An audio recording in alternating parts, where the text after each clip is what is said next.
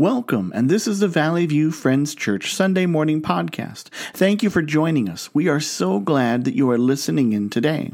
As God's people, we are concerned with reaching and restoring hearts and homes with Jesus. If you want to learn more about our church, look us up on our website at valleyviewfriendschurch.org. Please subscribe to always get the next podcast. Rabbi Hugo Gryn used to tell of his experiences in Auschwitz as a boy. Food supplies were meager, and the inmates took care to preserve every scrap that came their way. When the festival of Hanukkah arrived, Hugo's father took a lump of margarine and, to the horror of the young Hugo, used it as fuel for a light to be lit at the festival. When he was asked why, his father replied, "We know that it is possible to live for 3 weeks without food, but without hope it is impossible to live properly for 3 minutes." Hope is jet fuel for the soul, and this world serves heaps of hopelessness. It is easy for us to wonder if there could ever be enough goodness to displace the hurts and heartbreaks in our lives.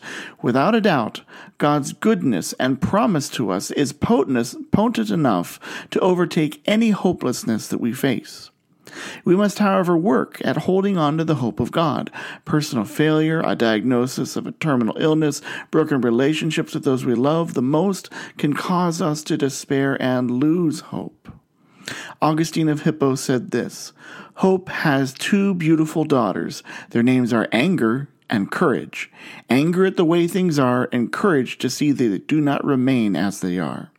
I think those words are very fitting. A follower of Jesus refuses to settle for even the best this fallen world has to offer. We proclaim the glory of God and the gift of His salvation. This is why, for the last several weeks, we have been reading about God's great banquet. The Bible tells us of the promise and the hope that we find in this banquet. Isaiah 25 tells us of God taking away the threat of death. Luke 14 proclaims that there is a place for every person at God's table. And Matthew 22 is a warning to us to not take our invitation to the banquet for granted. And today we finish with one final passage from Revelation 19, verses 6 through 9.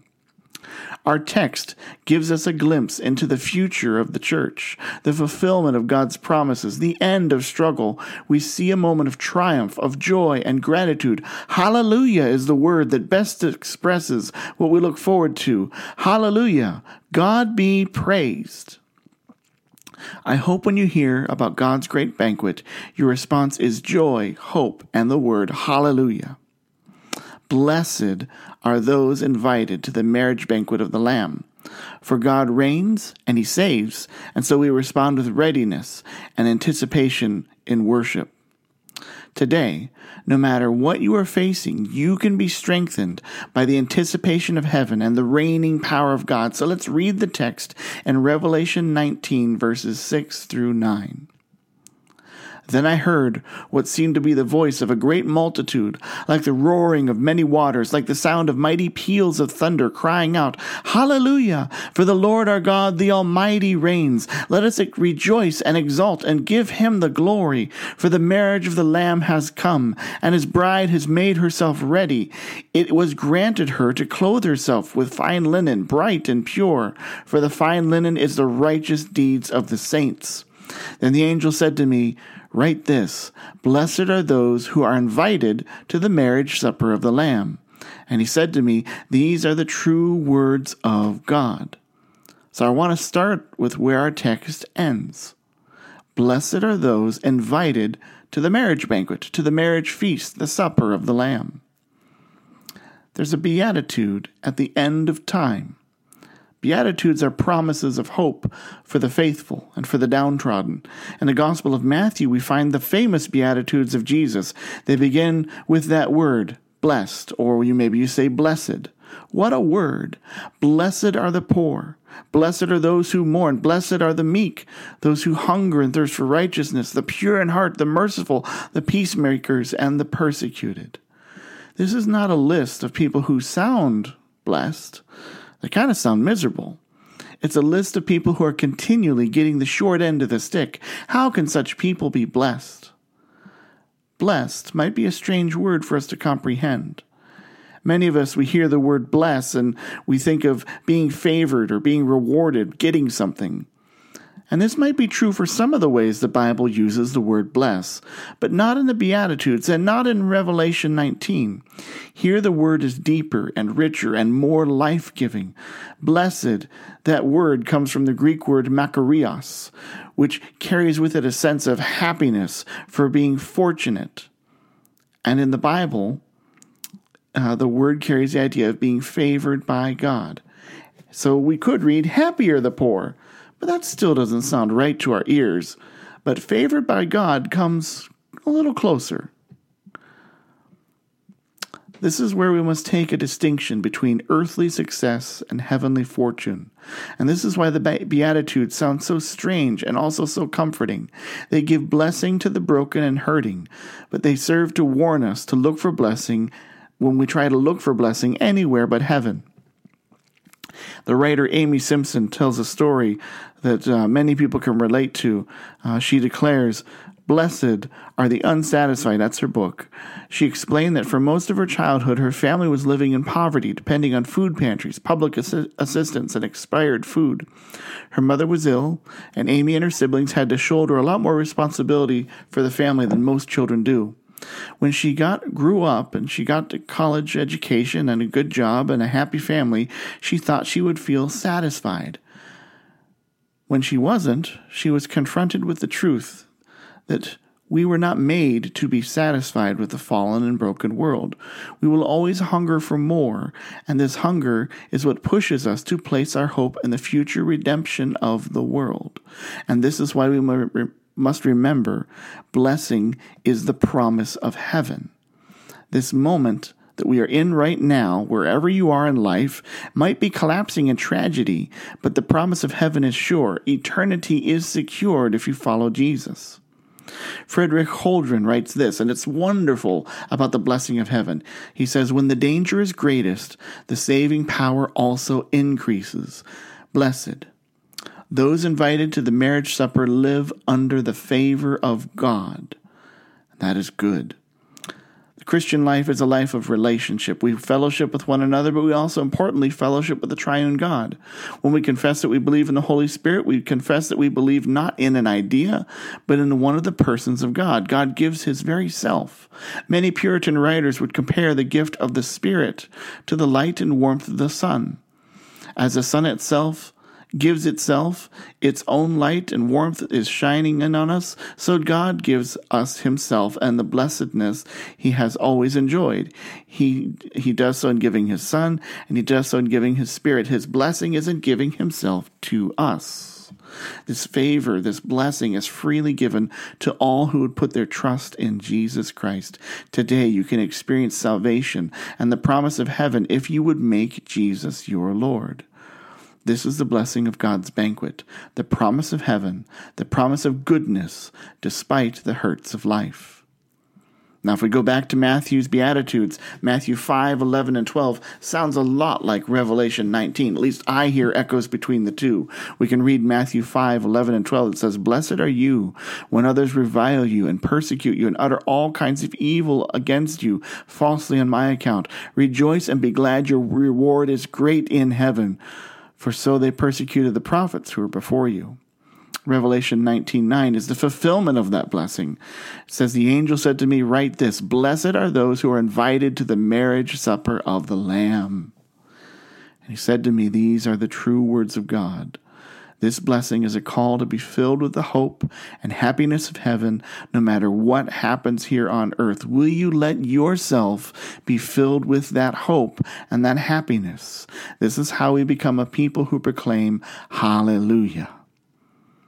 So how can we have such a hope in the blessing banquet of heaven? What really gives us hope in that promise?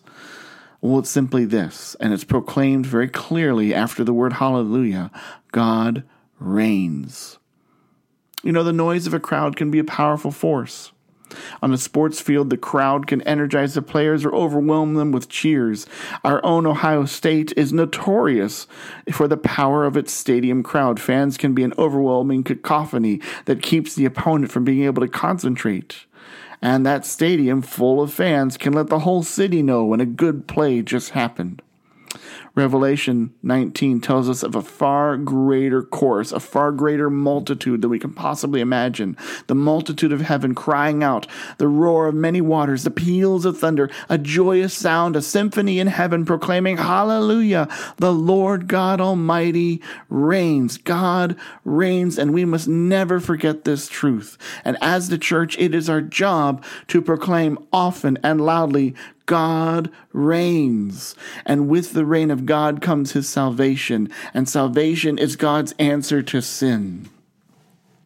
Eugene Peterson offers a word of caution because the world tries to minimize sin, and he calls that sin, all the sin filling this world, he calls it catastrophe. And his words are these. Eugene Peterson writes and says, people reduce their perception of catastrophe to a level that is manageable without getting God into the picture in any substantial way. And that is the opposite of proclaiming God reigns. We are to be a voice in this world that wants to minimize God.